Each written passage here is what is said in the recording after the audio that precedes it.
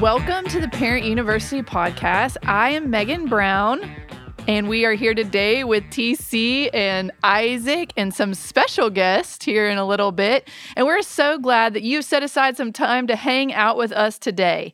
In each episode of this podcast, it is our goal to share with you as parents what we are learning while working and ministering to teenagers at Three Circle Church.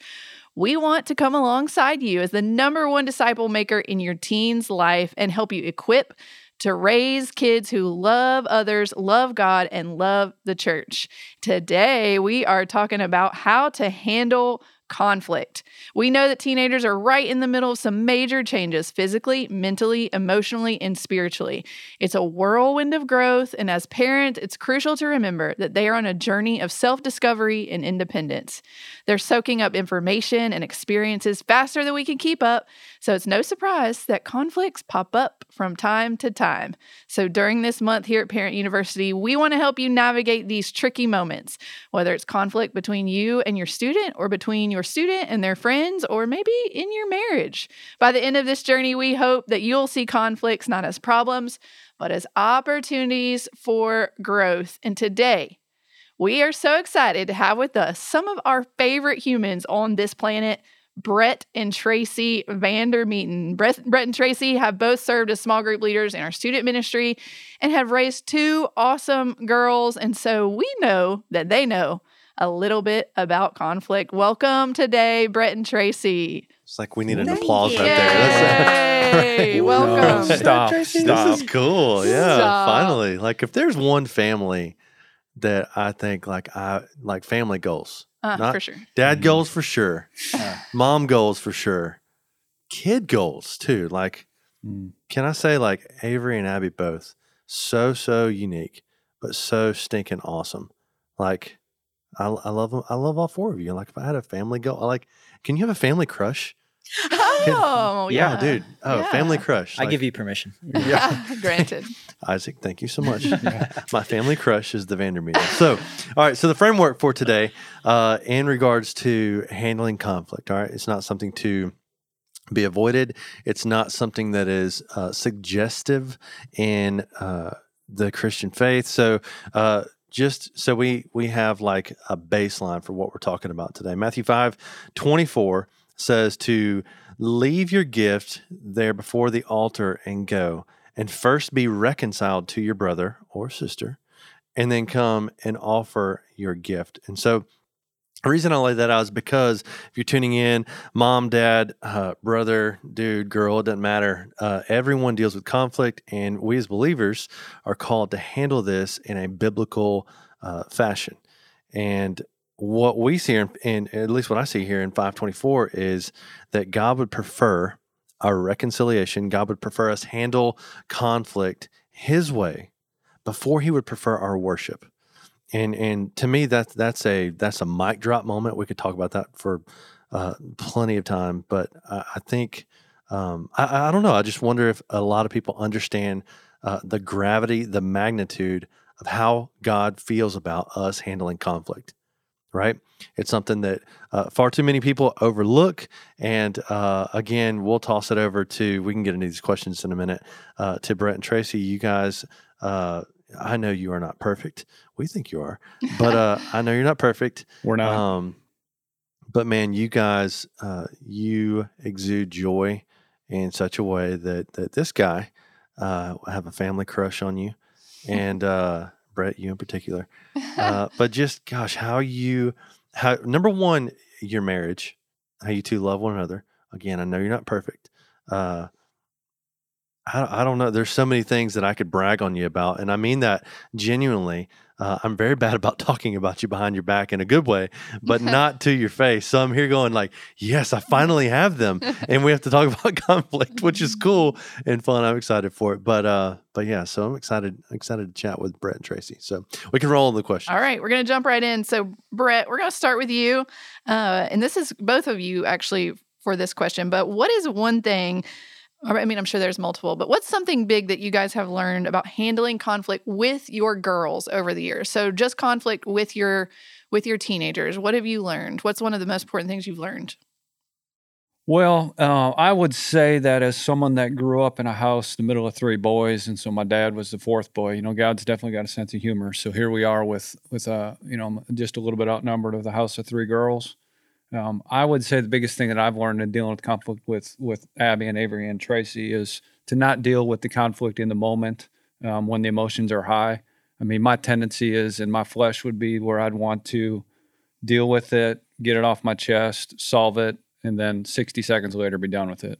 And that does not work well with the ladies. Megan's looking at me laughing yeah. because this is exactly how I am. Yeah. Well, I mean, I think most of the guys in the room would probably relate, and those that are listening is, hey, let's check it off the list, be done, and move on. Mm-hmm. But men are from Mars, women are from Venus, kind of thing. So I say no feeling. Yeah, let's just deal with it. it, scream at each other, call each other a name, and move on. Go get some deep. But no, I'd say with the girls, I definitely learned that take a deep breath, step back, have a little recess or whatever you need, maybe a Diet Coke, and then come back and then let's talk about it. Tracy, what about you? What's something that you have learned?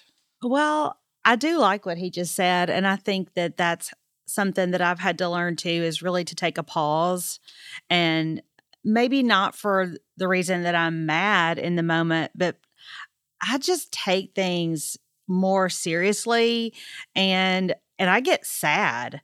And so I've learned that I need to take a pause and come back around it later. And usually that's when I truly begin to show a side of humility, which I think is so huge in conflict. I think you have to both come to a place where you're humble enough to say, okay, maybe I was a part of the problem, in this too. And that usually takes me time. So really, I guess as a joint answer, we're both going to say, take time. Don't just yell in the moment. Take time. You have all the time in the world. I mean, they're teenagers. You have time.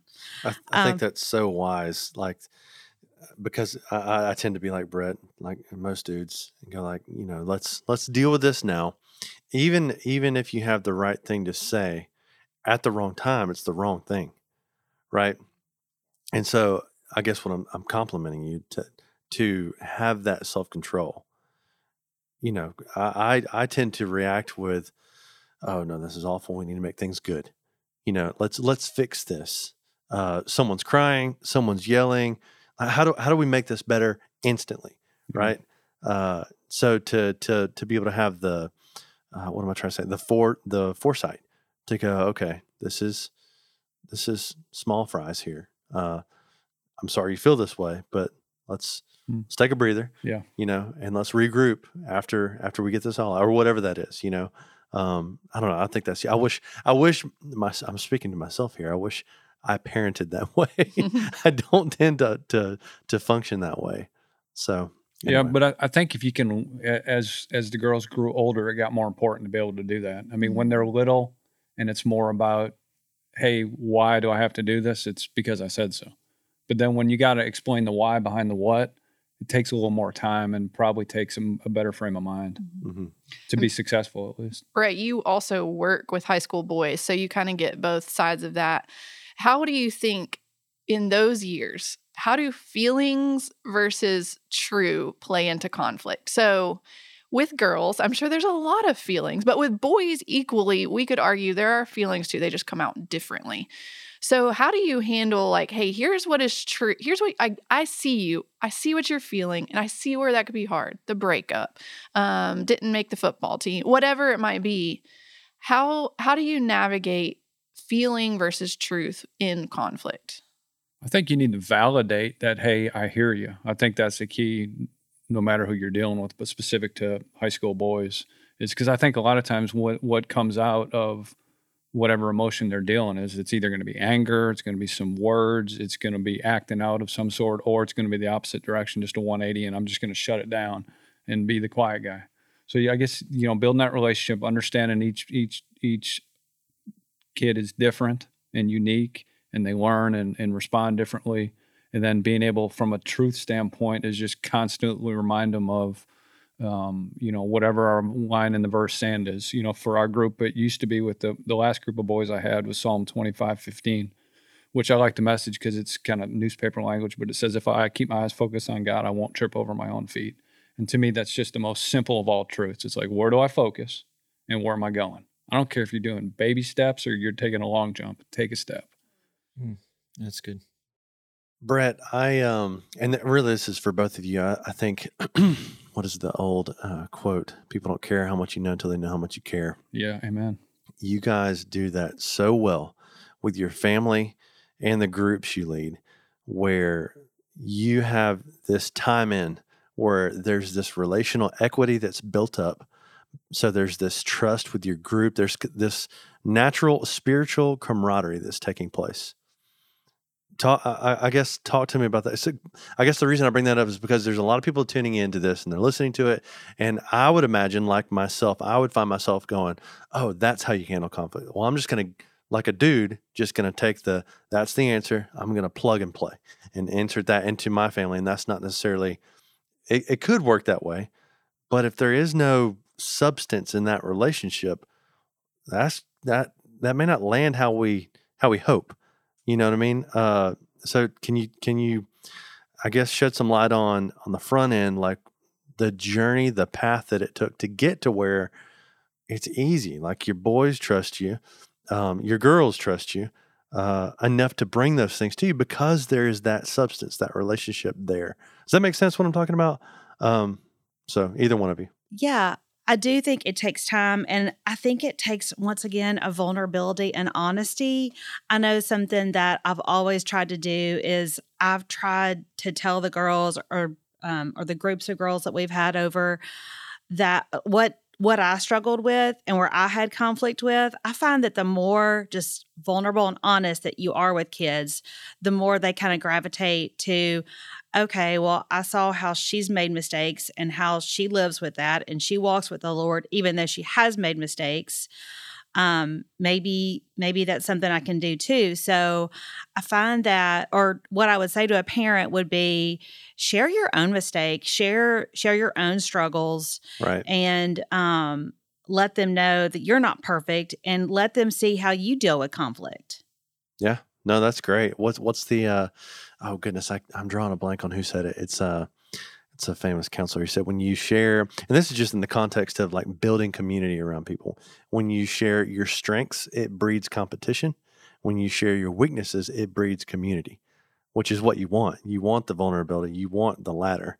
And I know I don't know how that is with ladies, but for the guys especially, I share something I'm good at. Oh yeah, well me too. I'm good at, you know what I mean? Like, and then you're like, okay, this is not what I was looking for. It's like we're back at the lunch table in elementary school. I can chug my milk faster. Yeah. Right. My dad invented the internet. Yeah, Brett and Tracy, I got a question, and it's kind of, I guess, straightforward. Which age group was the hardest? Like, which, like, was it middle school? Was it whenever they were 17? Was it whenever they were 8? Like, when did you have the most conflict? Everyone has their pens ready right now. Yeah. Which one? Let me get my list. What age group was the biggest time of conflict? I'm curious. Tracy, you want to go first? Well, and it may be different for both of y'all. It's different with different kids too. Oh, okay. I found that with our oldest, Abby, our biggest struggle came her senior year. So when she was 17, and it was that whole her trying to pull away and me maybe trying to hold on. And we just did not resolve conflict well that year. Oh my gosh, we had a hard time. Do you think that was because of the oldest child? As I look back on that year, I think that we just had a hard time kind of talking to each other and communicating well. So that's something we've learned a lot. She's kind of strong-willed. I'm kind of strong-willed. Where do you think she gets that from? That man. That man.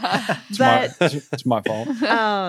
Normally, though, I would think that the hardest conflict age would be middle school. I don't know, Brett. Do you remember what was hardest? Hey, I don't think to answer your question, TC had Abby and Tracy, button heads senior year had anything to do with that she was the first child. I think it was mainly personalities of the two ladies. Right. But I think that I was thinking about Abby when the question was asked senior year, and then it was a different experience with Avery, but different personalities. So I think more of those middle school years, because there's probably more 7th and 8th grade because there's a lot of stuff happening. Oh yeah. You know, physically, personally.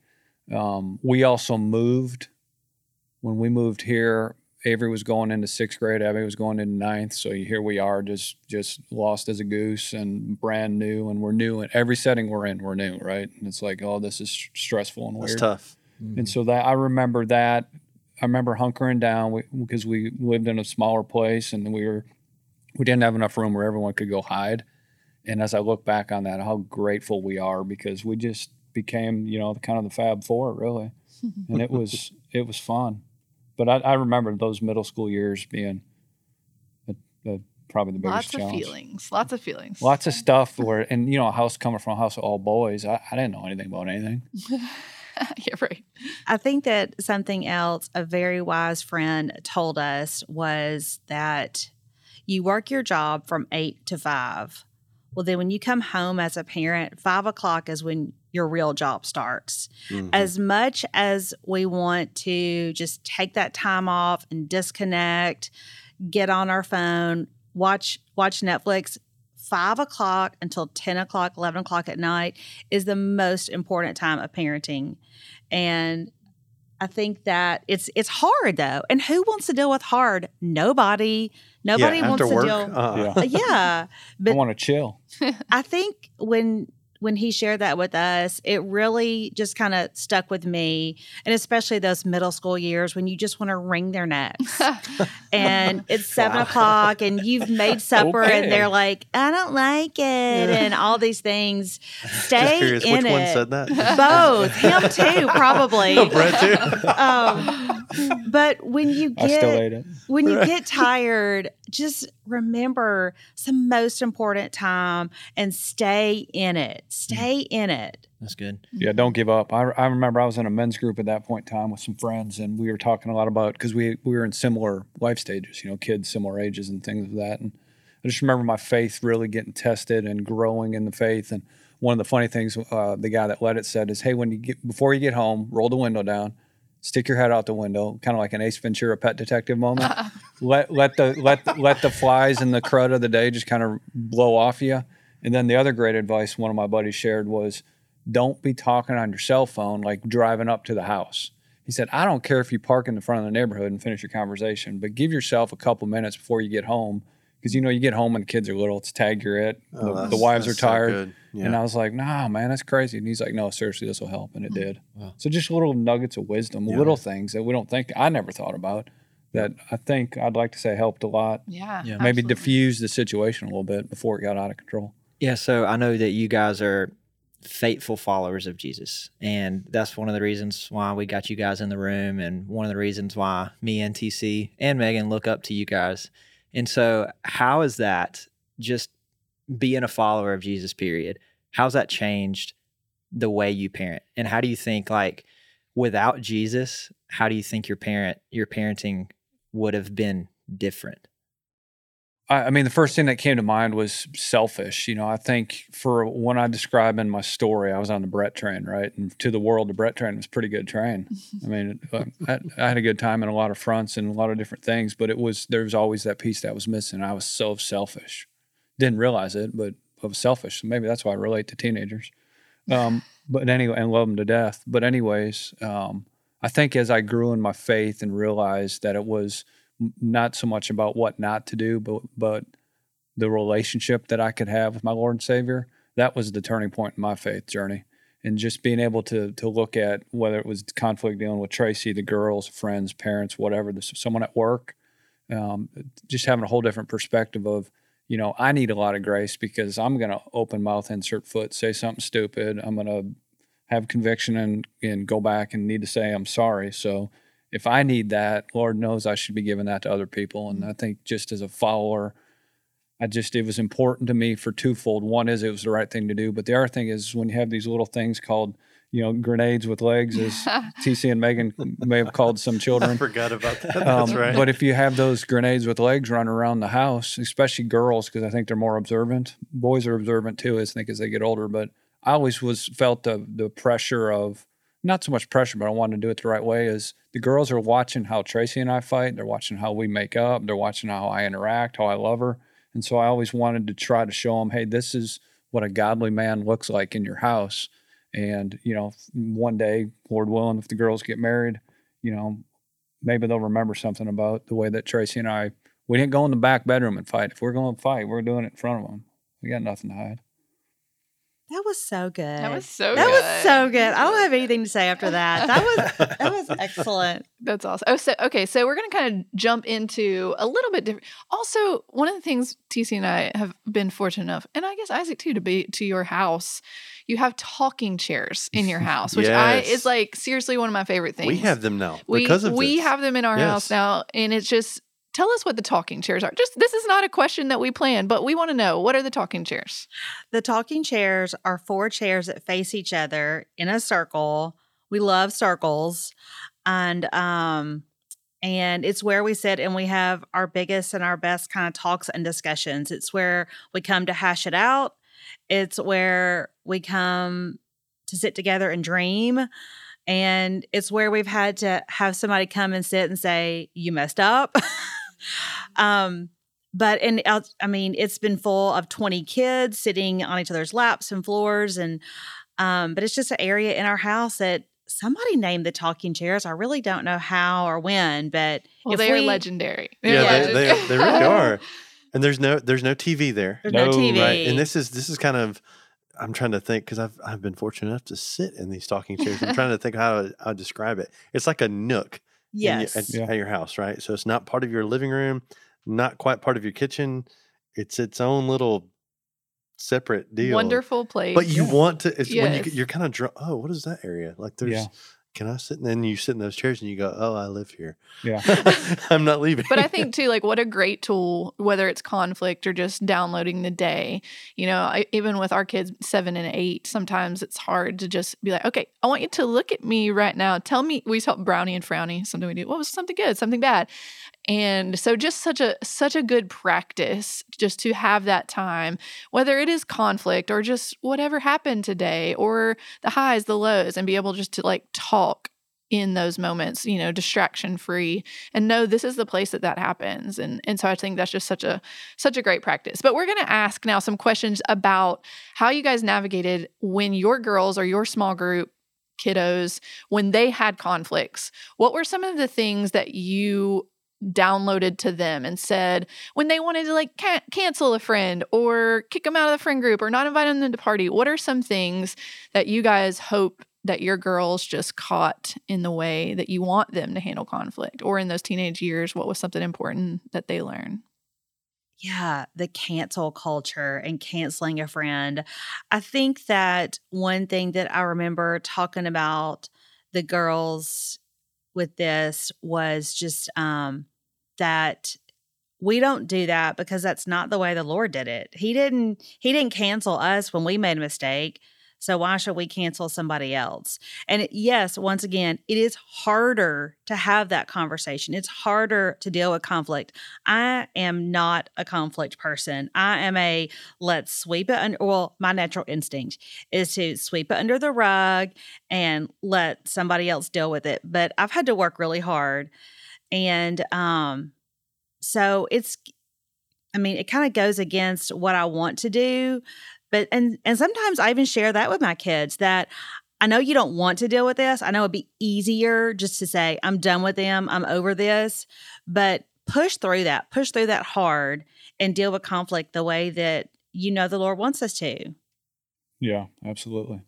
We had story time now. We had a guy passing through with his wife a while back when we lived in Mississippi, and through a friend of a friend, they were he was a music minister, and they were basically passing through town looking for a soft place to land. So we said, yeah, come on, stay with us. No big deal.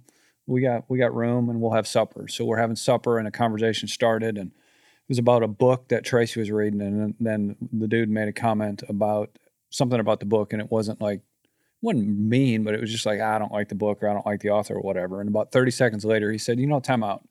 He said, I've been convicted lately of wanting to deal with conflict like right when it happens. And he said, so he looked at Tracy and he said, hey, I just want to apologize. I didn't mean anything by this. And I just want to let you know that I'm working on that. And that probably happened 15 plus years ago. And it still sticks to me today because I thought, what a great example of I call it being a professional apologist. So when you do make a mistake, for me personally, I've got a lot of pride, and I want to blow up and not admit stuff. But what I try to do specifically with the girls, with Tracy, and then with the high school students that I've gotten to spend some time with is when we make mistakes, let's own it. Say, hey, I'm sorry, Megan, for what I just said. And the way that came out, Isaac, was not at all what my heart meant. And I just want to let you know that I apologize and I'm sorry. Not that if I hurt your feelings or if you feel that way, but I did. I made you feel X. Or TC, I'm sorry for being late to whatever. Whatever the situation is, let's be apologizing often and sincerely.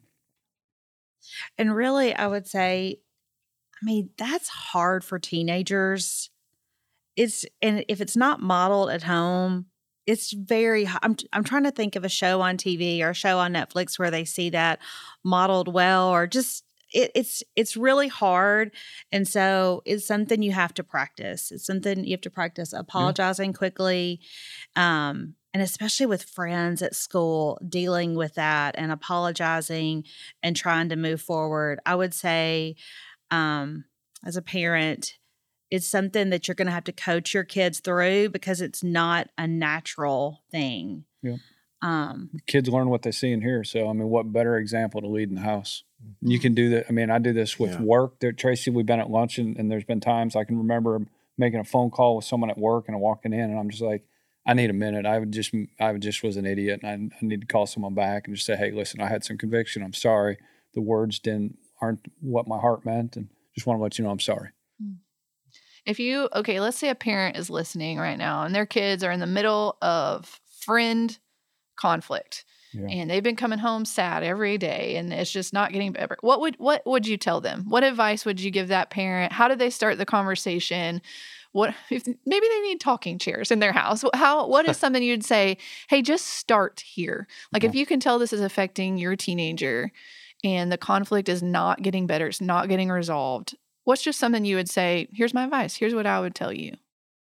I would start with my favorite verse. I'd say Psalm 25:15. If I keep my eyes focused on God, I won't trip over my feet. So I'm gonna walk towards you, son or daughter, and I notice that this is what you're struggling with. I'm a pretty positive person, so I'm gonna find something positive about any situation, and that's what we're gonna focus on. We're not gonna bury our heads in the sand and say something bad didn't happen. But we're not gonna be part of the problem. We're gonna be part of the solution, which is one of Tracy's favorite phrases. Let's be solution minded. And so I would say, be willing to have the conversation. Be willing to say, I don't know what I'm doing. I may be a parent, but guess what? I got OJT, on the job training. I didn't know what I was doing until you showed up. Mm-hmm. And so here we are learning together, and just be honest and be, I don't know. Your mother's a social worker. I'm not.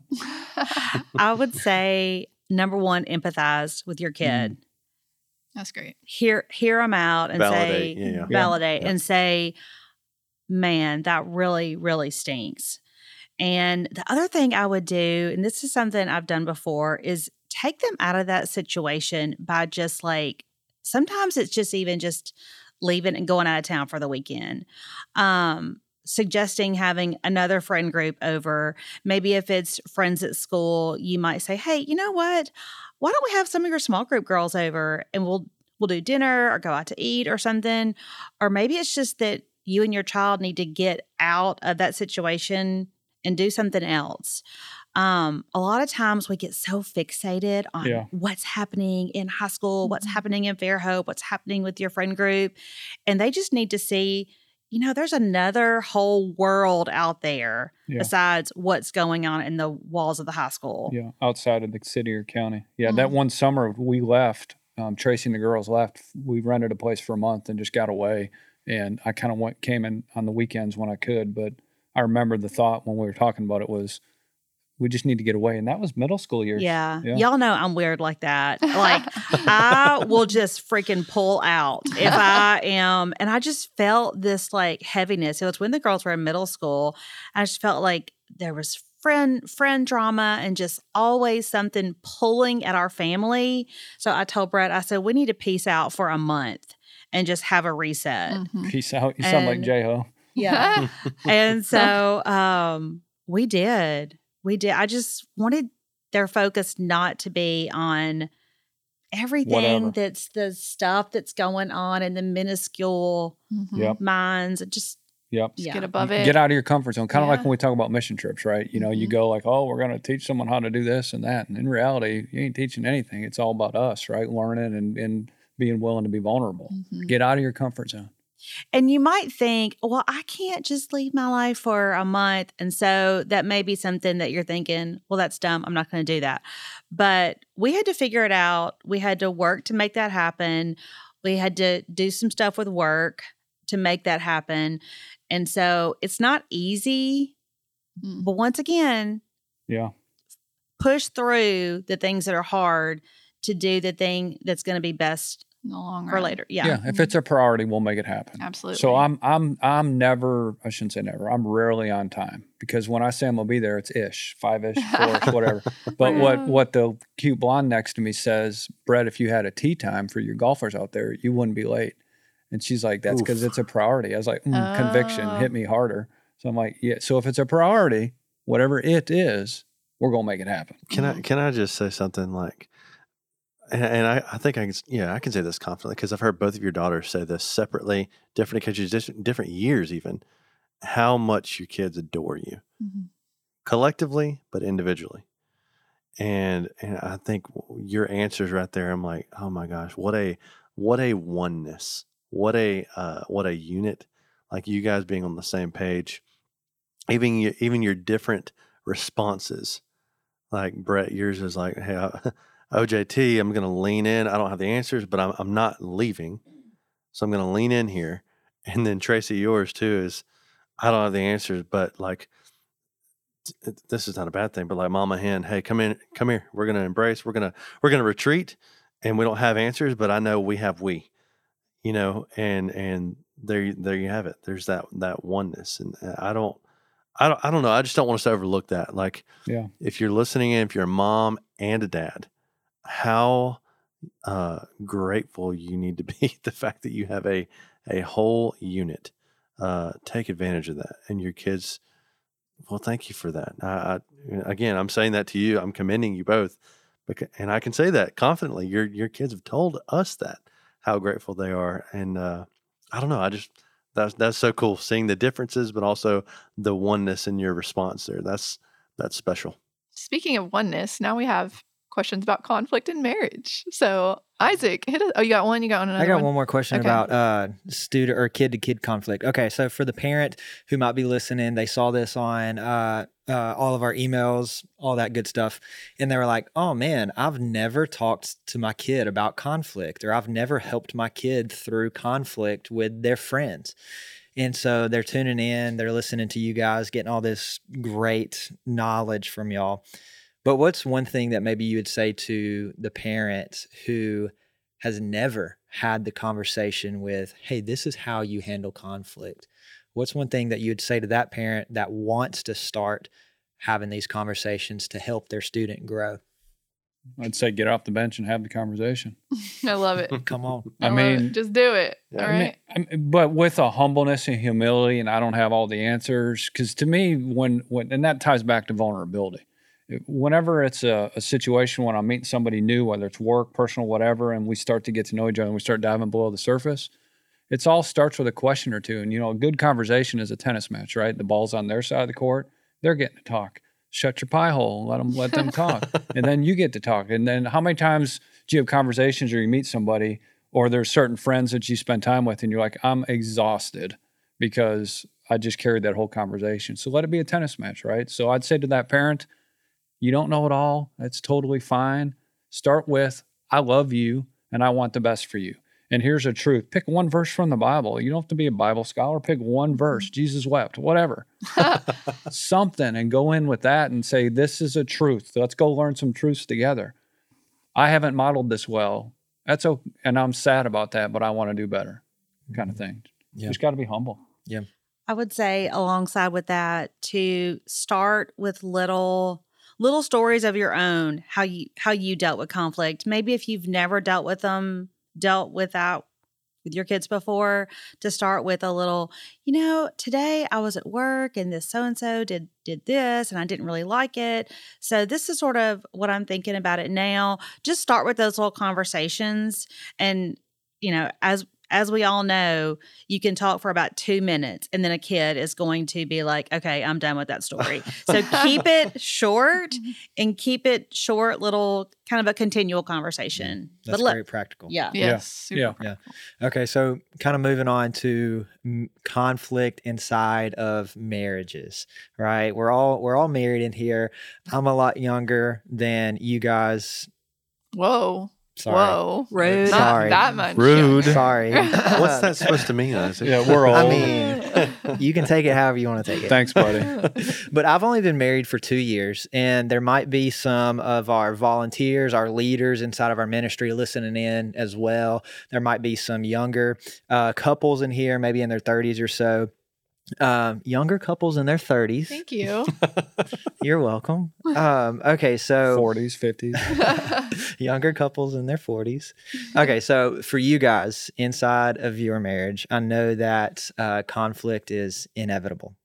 And you guys have mentioned it here already. And so what have you guys learned just together, just about conflict? Like, do I handle it? Brett, you're talking about you want to handle it right now.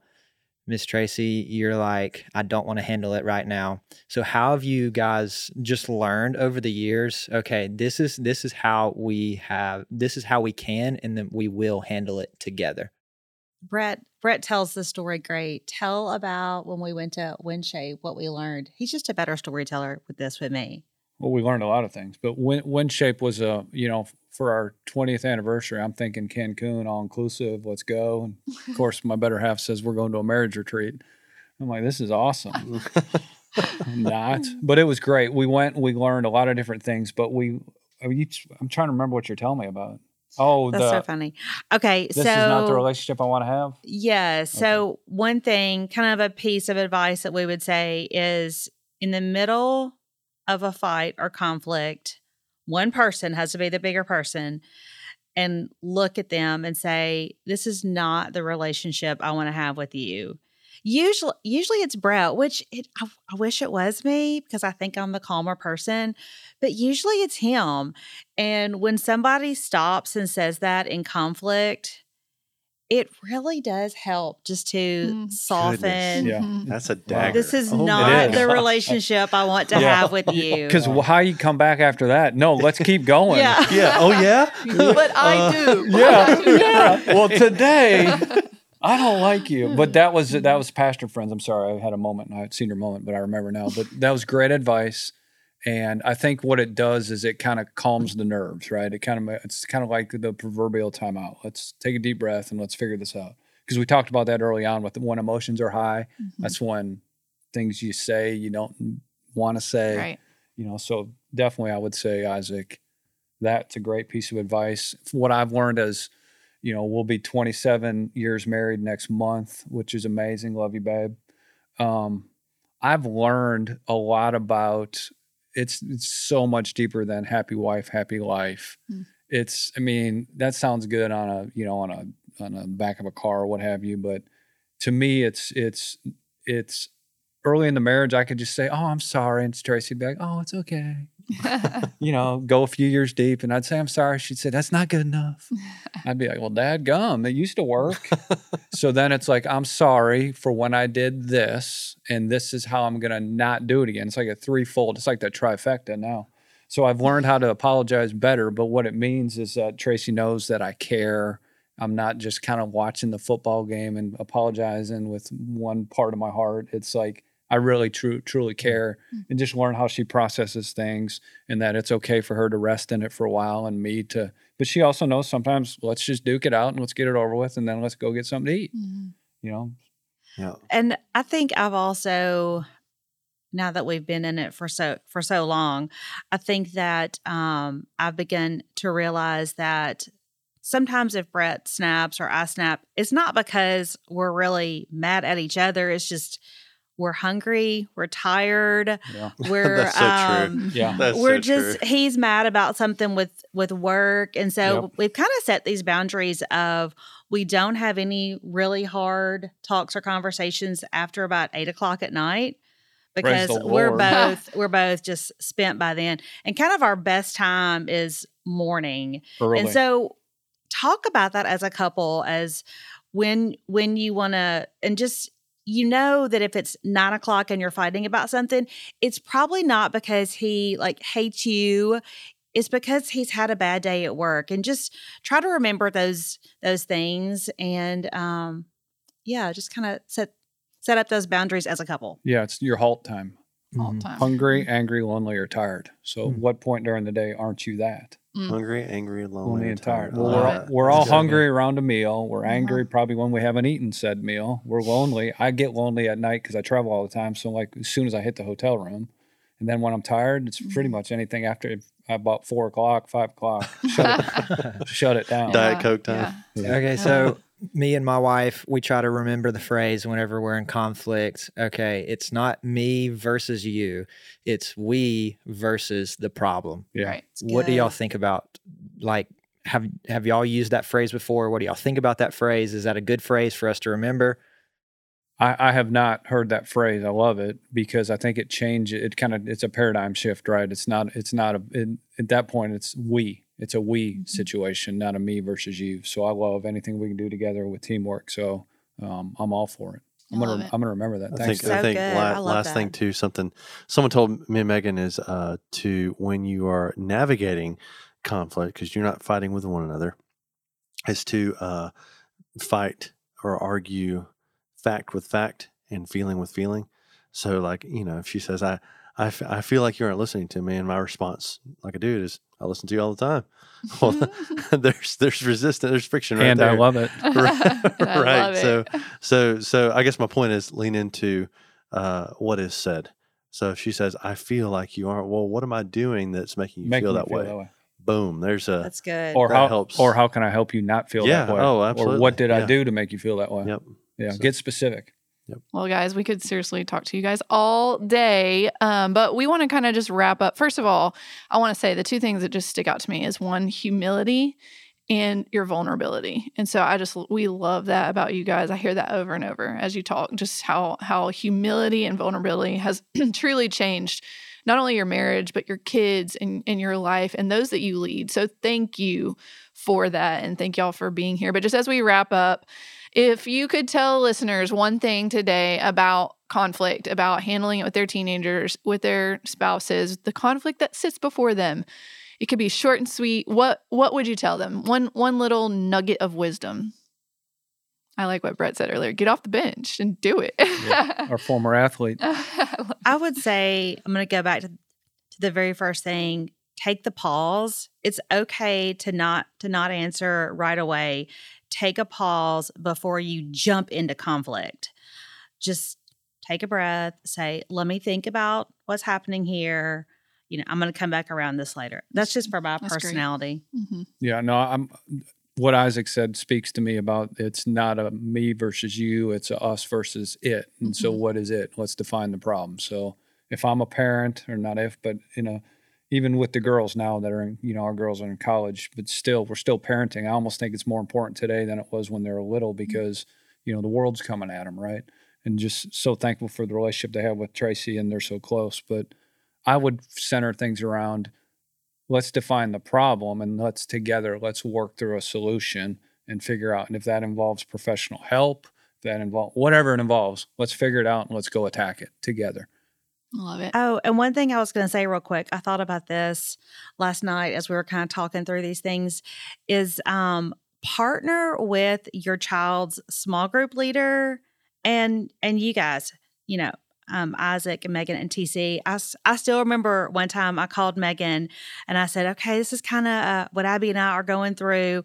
What do you think? Am I being crazy? Is she being crazy? I do remember that. And I've talked to both of their small group leaders before and just ran things through with them. So partner with them alongside this and talk to them, because they might have a lot of insight that you might be kind of missing as a parent. Yeah, don't be too prideful. I've gotten calls from some of the boys' parents, hey, this is what's going on, even as they've, progressed further along in life. Just be real and honest and vulnerable, and it's okay to not have all the answers. Love it. But listen. Thank y'all so much for being here, Brett and Tracy. We truly do love y'all and admire y'all. And we're fangirling over you over here. So thank y'all for being here today. Thank you guys for listening and for tuning in. We hope you'll be right back next month. Have a great day.